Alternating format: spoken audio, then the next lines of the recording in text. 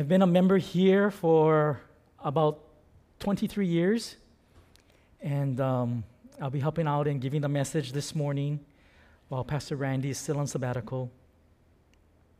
Just want to mention that I'm just so glad to see our church, to be able to meet in person, but to also let the people who aren't able to attend yet to know that we miss them very much. And I want to encourage you that as you are unable to attend, that we do miss you and love you very much. I'm not sure how many of us realize, but October is Pastor Appreciation Month. And how we at this church appreciate our pastors. Pastor Randy and Pastor Bill, we love you. You love God so much, and you love His church. And you serve Him and His church and teach so faithfully. And even though we don't have a Pastor Apprentice Appreciation Month, I want to let Nick know that we so appreciate him and his faithfulness. He did a series of preaching through the book of James that I thoroughly was blessed with. And I'm not sure how many of you know, but every week Nick asks the person preaching about the message and the kind of outline for the message.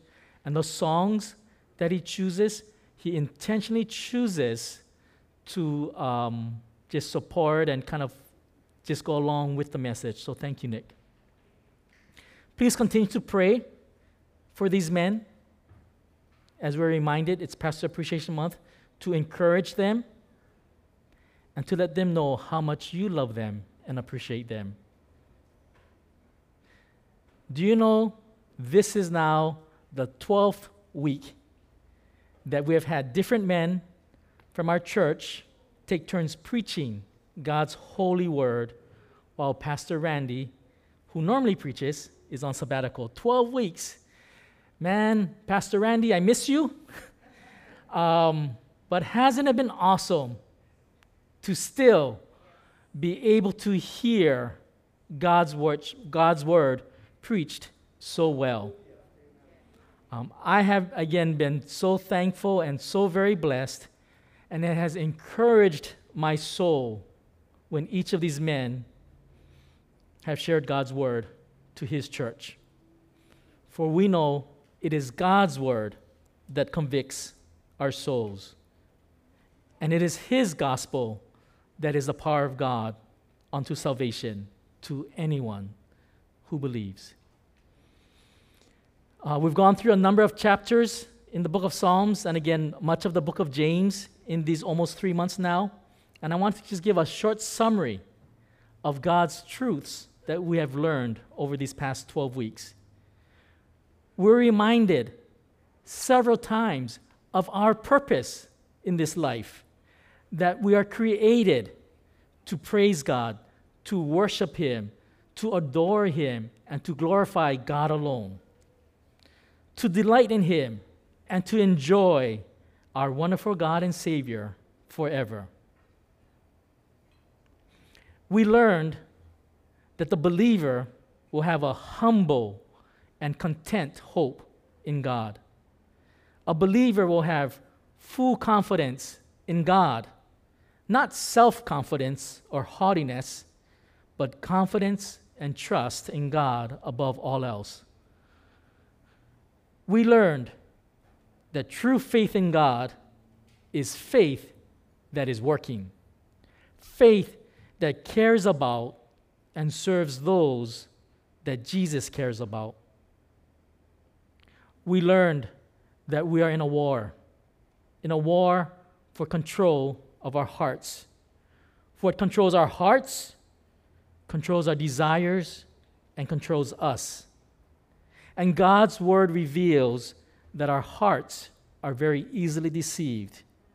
And so we need to test our hearts against what God's word says. And then we will be able to discern if our hearts are following Him or our own selfish desires. A right heart worships and praises Jesus. A right heart builds others up in love and in truth. A right heart will result in right actions and in believers rising up and shining forth God's light in this dark world.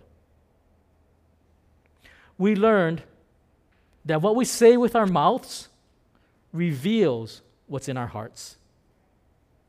And that if we, with our mouths, confess and if we turn from our sins, that God, through Jesus, is faithful to forgive us of our sins. But if we remain in our sins, we are guilty and we will face eternal sorrow. Our sins will be judged,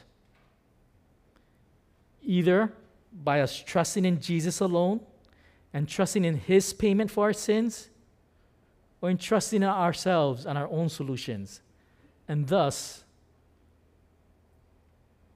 needing to pay for our own sins eternally.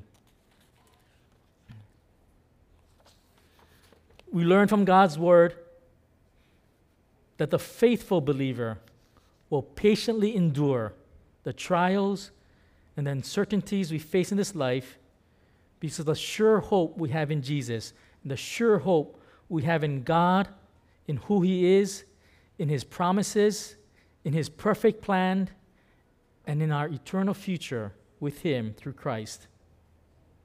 We learn that even though we may be walking in, or maybe even stuck in, the valley of the shadow of death, that God's goodness and mercy follow us all the days of our lives, and that His steadfast love endures forever, and that we, trusting in Jesus, will dwell in the house of the Lord forever.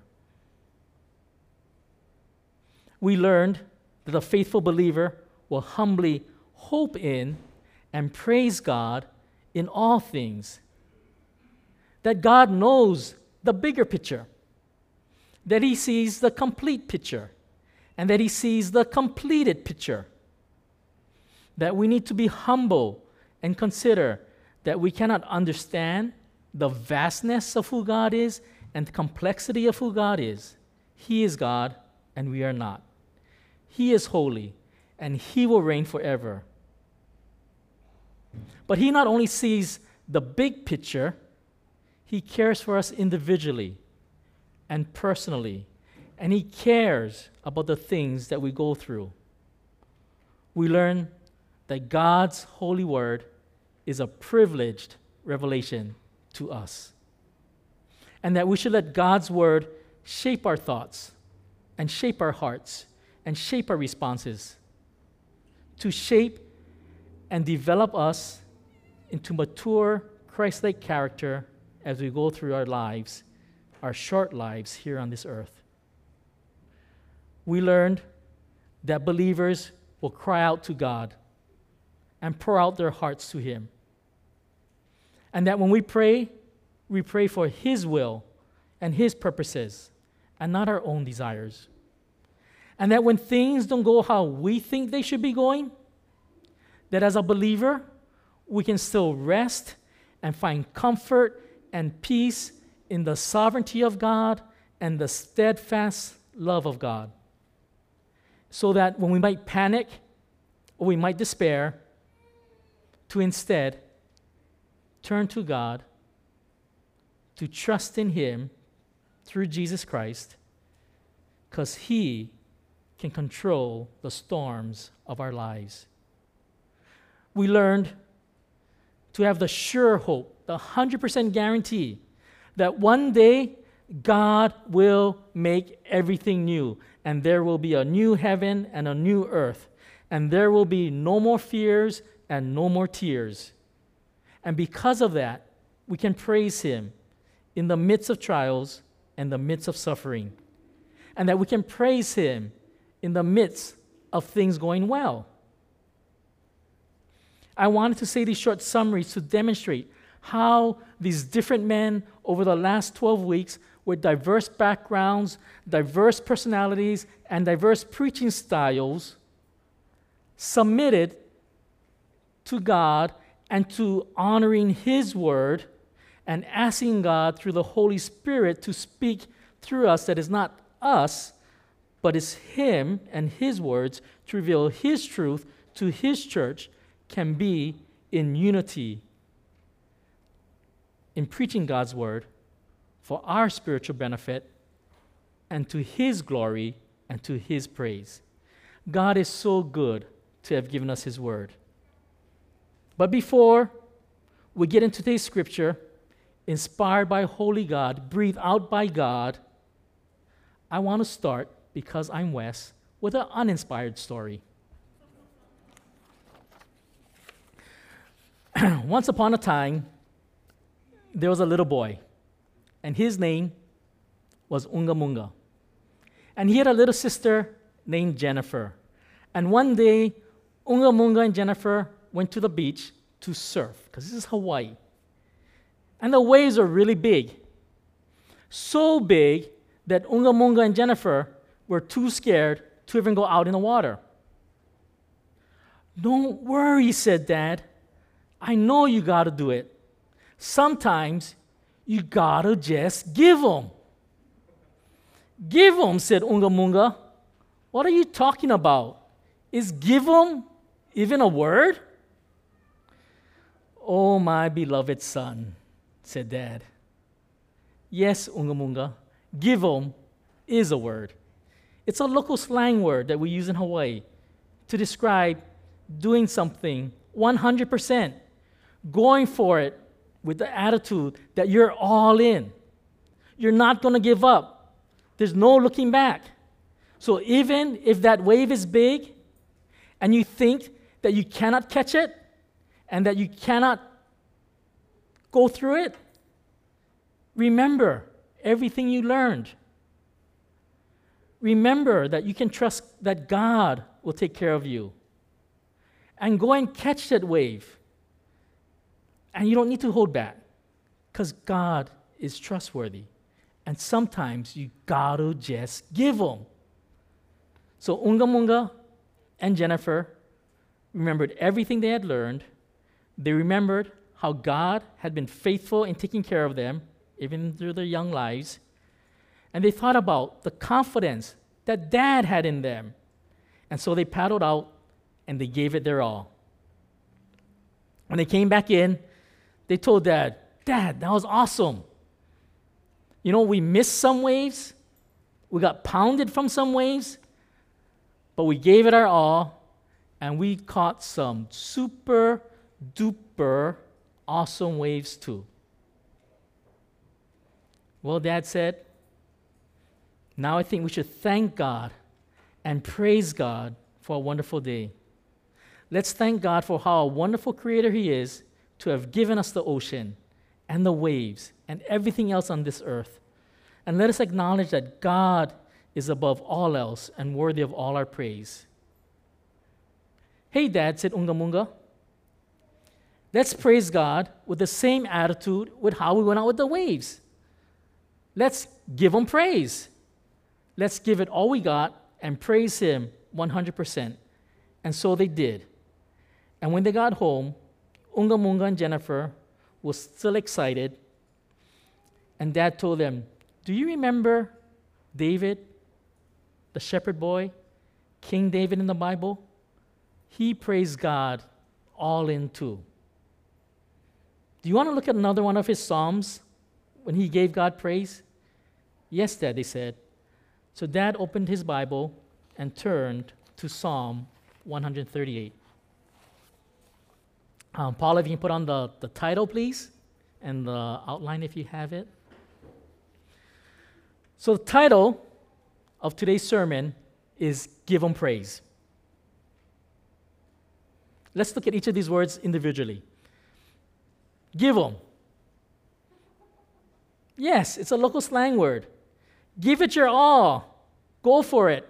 Do your best. Don't give up. You can do it. All wrapped together. Right? Having confidence in the face of fear. You're all in. You're not looking back. You're going to give them. And then praise. Praising God is bowing down before holy God, exalting Him alone, lifting Him up above all else, to worship God, to adore Him, to honor God as the only thing of worth, and God alone is worthy, to thank God, to pray to God, to agree with God, to confess to God, to make music before God, and to sing praises to God, to rejoice in God, to boast in our God, to give God the recognition that He alone deserves and is worthy of. And so, my desire for myself, for all of us, is that with the help of the Holy Spirit and through Christ, that we praise God with everything we got for all our days and then for eternity. That we give Him praise. We have 2 points today. First point is praise, praise, praise. Second point, why? Why? Why? Remember Chris talked about little Melly? I was asking, but why, Dad? But why? This is why. Praise, praise, praise. Subpoint number 1. Praise God with everything you are and to everybody around you. Verse 1. I give you thanks, or I give you praise, O Lord, with my whole heart. Before the gods, I sing your praise. David praised God with his very force of life, with everything that he is, his whole heart. He praised God with pure intentions and with fervent affection. His inner self agreeing with his outward expressions. There was no divided attention or divided devotion. He desired to praise God with his whole heart. In the same way, our hearts should be wholly occupied, wholly filled with one thing: praising the Lord our God through Christ Jesus. And David praised God regardless of who was in his presence. These were his peers. He, at this time, was a king. These other kings, I don't think at that time praised God, but he did. Some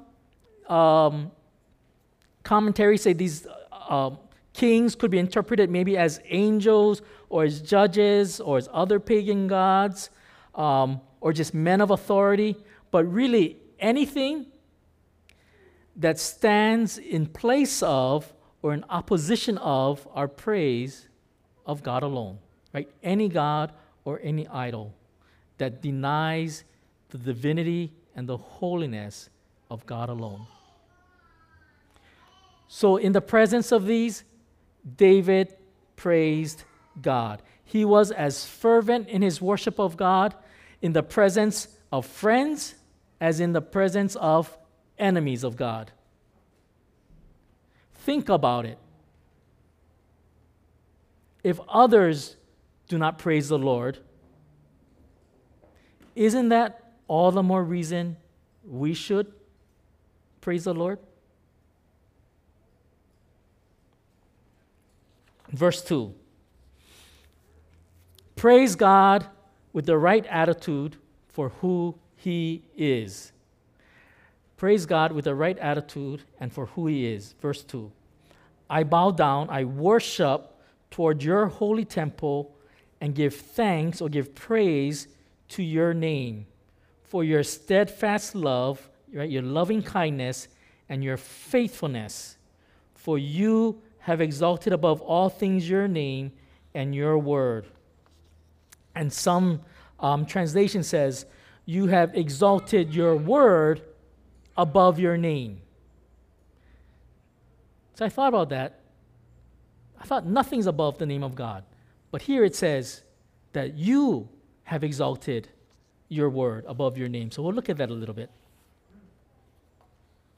But David worshiped toward the temple, toward where God dwelled and his presence was, with the right attitude and the right posture. And today, we are to pray and praise Jesus. Why would God say that he is magnifying his word above his name when we know God's name represents his character, which is perfect? We know that God's name represents his holiness, that is so holy, right? When the scribes wrote out God's name, they didn't write it all out, right? Just the consonants. And once they wrote the consonants of God's name, they would stop using that pen and use another one to continue, because that's how holy God's name is. So why does the Lord honor his word even above his holy name? You see, God has made himself known to us with general revelation through creation. And the Bible tells us that the heavens declare his glory. But his word is a special divine revelation that declares and goes over, right? It just describes his character, right? His attributes, his faithfulness.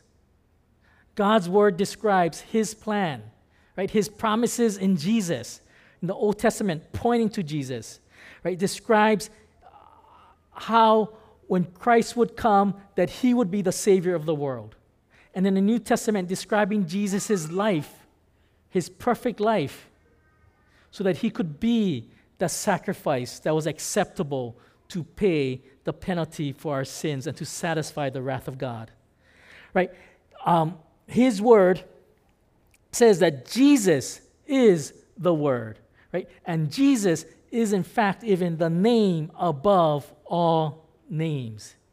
And in his word, God describes how we are to live for him and to be made more closely into his image. His word is what is fully sufficient for life and for godliness. But Satan also knows this. The devil knows this. And we know back in Genesis, Satan used God's words and distorted it just a little bit, right? That's what he does.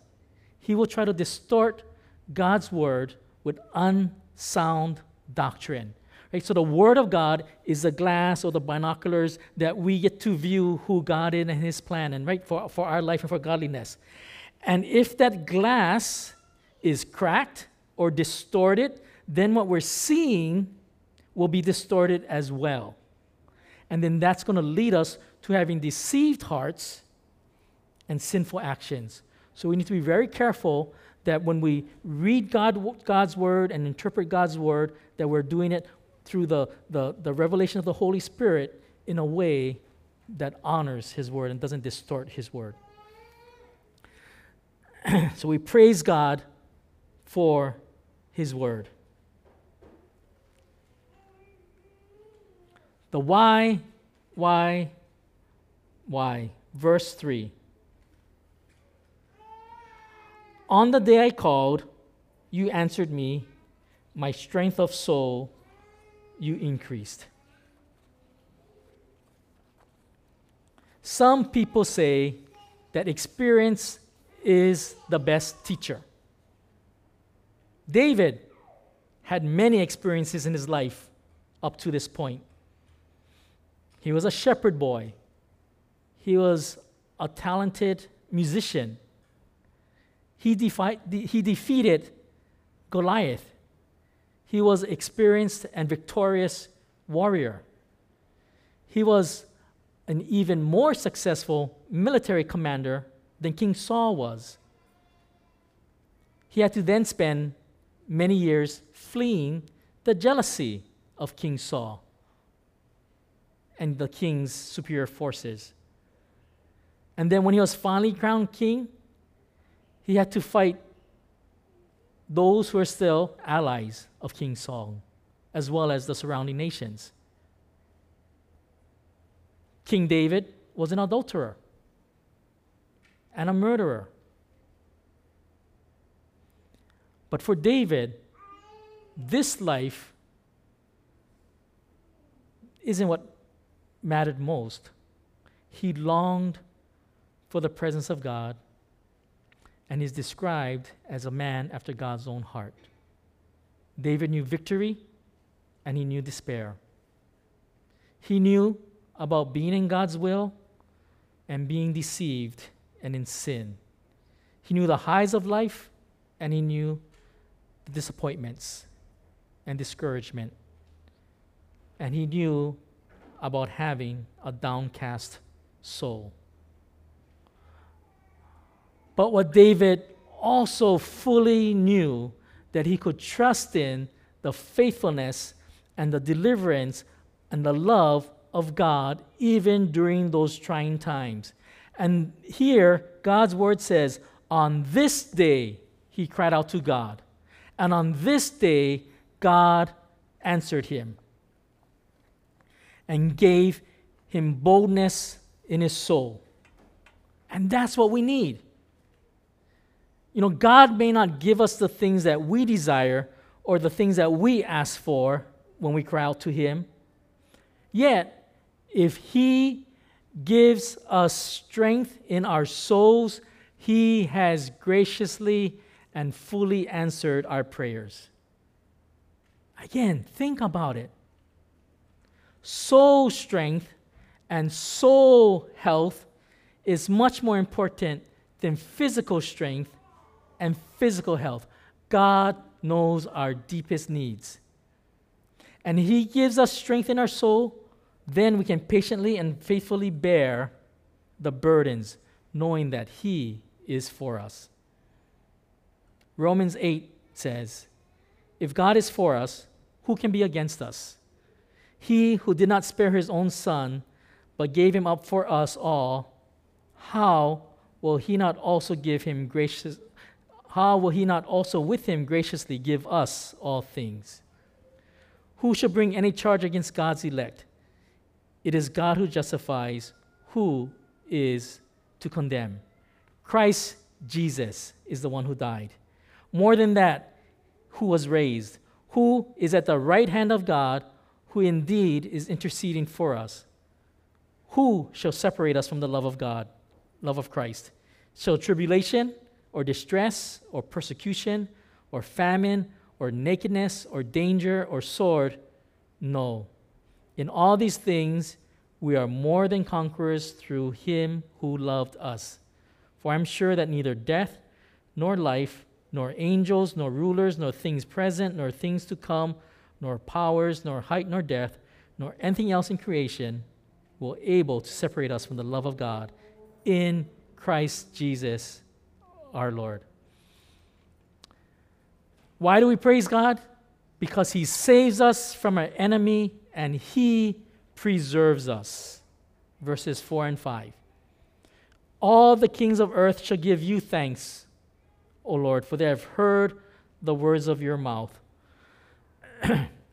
And they shall sing of the ways of the Lord, for great is the glory of the Lord. Salvation is offered to all. The way of salvation for kings is the same as for anyone else: to repent, to turn from our sins, and to believe and trust in Jesus alone. It is by faith we are saved through Christ and not of ourselves. And faith comes by hearing, and hearing by the word of God. David was sure that when kings would hear God's word, their hearts would be changed, and they would praise God because of God's great glory and worthiness to be praised. One day, Scripture says that at the name of Jesus, every knee should bow, of those in heaven and of those on earth and those under the earth, and that every tongue should confess that Jesus Christ is Lord, to the glory of God the Father. Verse 6. For though the Lord is high, he regards the lowly, but the haughty he knows from afar. God is higher than the highest. His nature is high above the comprehension of his creatures, and his glory exceeds what our human minds can imagine.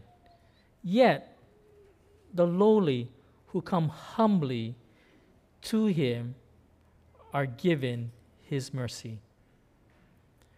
Being humble and in a place where we realize that we cannot help ourselves is a good place. Because God also says, a broken and contrite spirit he will not despise. Don't fall for the lie of being self-confident. Don't fall for the deception of being proud of yourself and depending on yourself. God is opposed to the proud, but gives grace to the humble. The proud that don't submit to God are deceived. God is not deceived. But God wants them to come to him. In verse 7. He saves us from our enemy and preserves us. Though I walk in the midst of trouble, you preserve my life. You revive me. You stretch out your hand against the wrath of my enemies, and your right hand, right where Jesus sits, your right hand delivers. Your right hand shall save me. David saw this in his life very dramatically. Enemies sought his life, and God saved him. Enemies sought to kill him, and God preserved him, and God revived him. With one hand, God protected David from his enemies. And with his other hand, with his right hand, right, representing his strength and his power, God saved David. Talked about it a little bit. We also have an enemy who is every bit as real and every bit as dangerous as the soldiers and kings who sought to kill David. 1 Peter says, be sober-minded, be watchful. Your adversary, your enemy, the devil, prowls around like a roaring lion, seeking someone to devour. John 10:10 says, the thief comes only to steal, and kill, and destroy. I, Jesus, have come that they may have life and have it to the full, have it abundantly. We have an enemy in the devil. And he will take the challenges of our life, whether in our work or right now in our lack of work, in our health or lack of health, in our relationships, and the devil will seek to let darkness creep into our lives, to let darkness creep into our minds, to question God, to question his plans, to question his love. And if we listen to the devil instead of God's word, we'll fall into deceit. We'll fall into believing the distortions of his word. We'll fall into sin and destruction. The devil wants us to think poorly of others and poorly of God, or less of God. So if our thoughts are leading us towards being a victim and not a victor, if our thoughts are leading us to eventually be devoured, if we kind of fast forward going through that thought process, and if I keep on going down this line of thinking, will that lead to building God up, to exalting him, to building up others in word and deed? I need to discern that again with God's word. Verse 8, our last verse. The Lord will fulfill his perfect purpose for me. His steadfast love, your steadfast love, O Lord, endures forever. Do not forsake the work of your hands. In verse 2, it also talked about loving kindness, and this is God's covenant love and his covenant faithfulness. And God, if we look back into redemptive history of the events that Scripture describes and the covenants and promises that God has made, we have seen them over and over be fulfilled, so we can have confidence in God. He made promises to the nation of Israel. He made covenants, right? The Abrahamic covenant before I can't pronounce these words. The covenant with Noah, with Moses, and with David. And we're now in this new covenant, right? This subsequent covenant. And for David, looking at his purposes that God fulfilled in his life, he told David, your house and your kingdom will endure forever. Your throne will be established forever. And God did that. And then for us, as believers, right, the new covenant pointed to and described in the Old Testament and described even more fully in the New Testament, Hebrews 8 says, in verse 6, and then I'll read verses 10 to 13. But as it is, Christ has obtained a ministry that is much more excellent than the old, as the covenant that he mediates is better, since it is enacted on better promises. This new covenant, right, is not a backup plan. It was always planned from the beginning of time, before the beginning of time. Verse 10, for this is the covenant that I will make with the house of Israel after those days, declares the Lord. I will put my laws into their minds and write them on their hearts. And I will be their God, and they shall be my people. For I will be merciful. God will be merciful toward our iniquities, and he will remember our sins no more.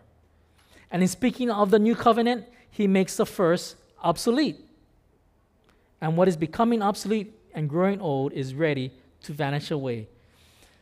Jesus is the fulfillment of the Old Testament promises for that given time period in history. He is the promised seed of Abraham, right? He is the blessing to all the nations. He is the prophet that is better than Moses. He is the priestly king from the line of David that will be on the throne and reign forever. Jesus is the mediator of the new covenant, the new permanent covenant that God makes, that he will forgive our sins once and for all, that he will restore our fellowship with him because of sin. He'll has conquered sin and death, and he'll restore our fellowship with him eternally for those whose hearts are turned towards him and that trust in Jesus alone. The best truly is yet to come for believers. The best is yet to come, and it is a sure hope that we have.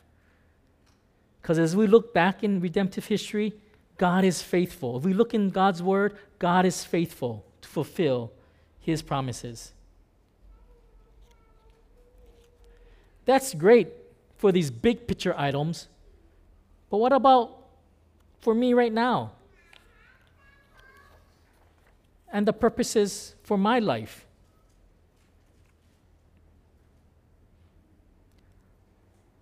How do I get revived like David? How do I have faith in God when I'm in despair? How do I have my life preserved? All it takes, the Bible says, is faith. To know that God is holy, that he is above all things. To know that we are sinful and we have committed crimes against holy God. To know and to trust that what the Bible says about the penalty for our sin is true, that we'll one day have to have that penalty paid for. And that penalty is eternal death and eternal separation from holy God. To trust and have faith in what the Bible says about who Jesus is. That he is the Messiah. He is the promised Savior of the world.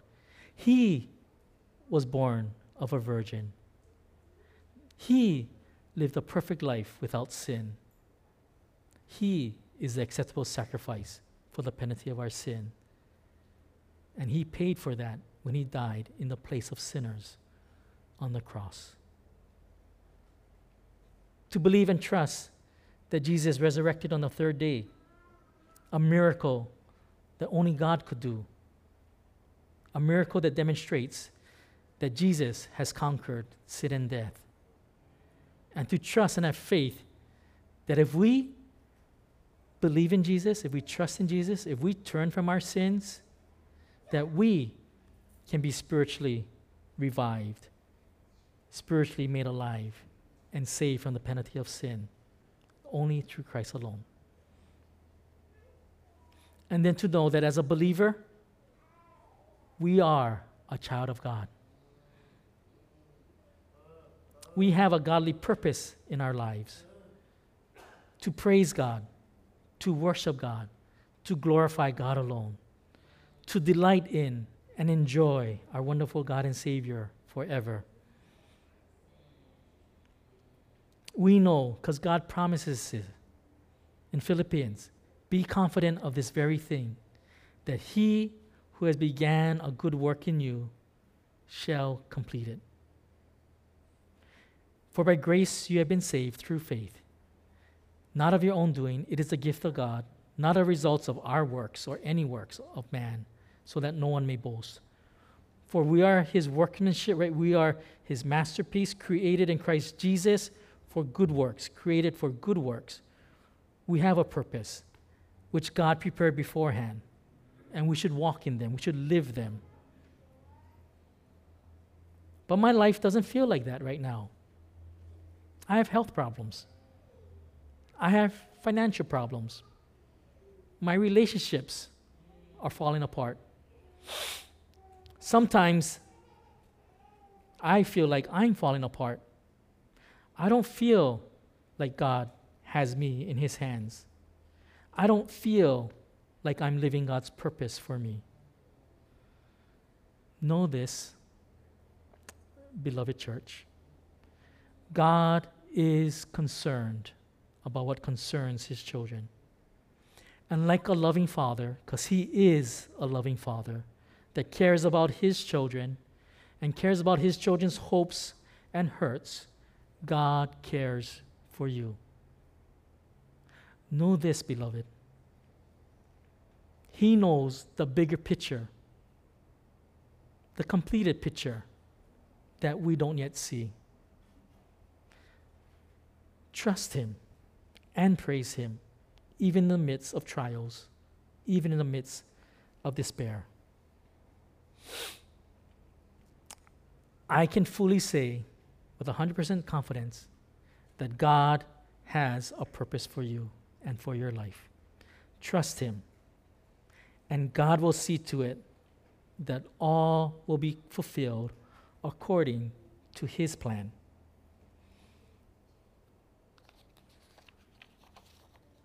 God knows exactly who you are. He knows me. So I got up here ready to preach, and I forgot to pray before I preached, although I was praying down there.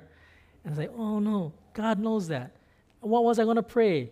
God, use me, right? Inadequate, to share your holy word. He knows who we are. He knows our failings. He knows where we are in life. He knows what we're going through. But know that God will see you through. Trust him.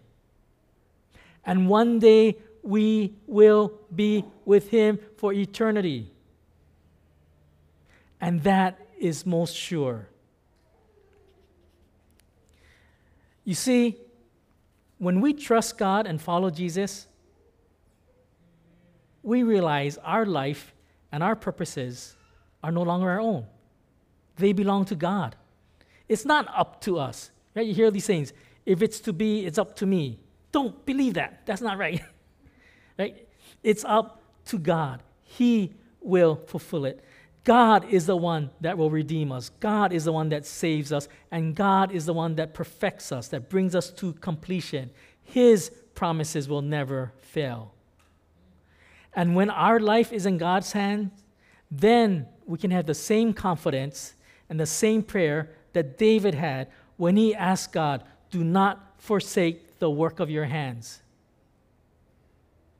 And so, like many of us today, when everything in our life seems like it's disrupted, when it seems like these waves are coming down and they're too big for us to handle, when we're facing despair, or when the devil plants doubt or distorts God's word in our minds, remember how faithful God has been throughout redemptive history.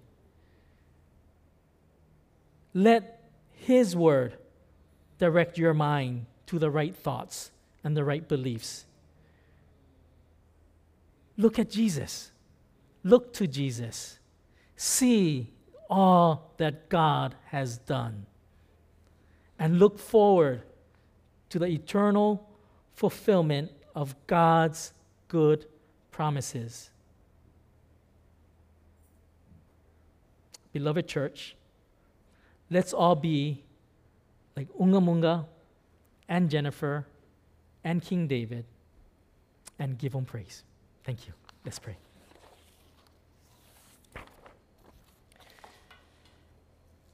Dear Lord, my praise and worship of you is so inadequate.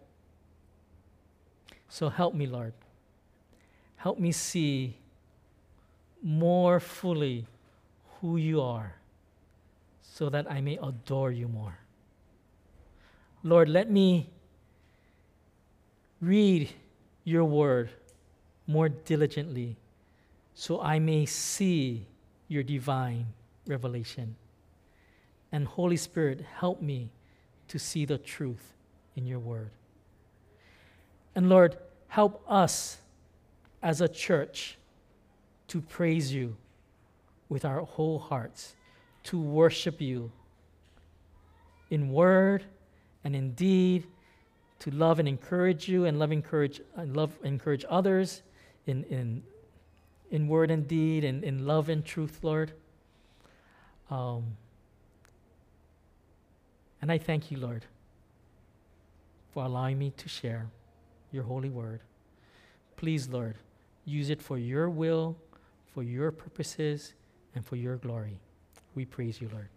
In Jesus' name, amen.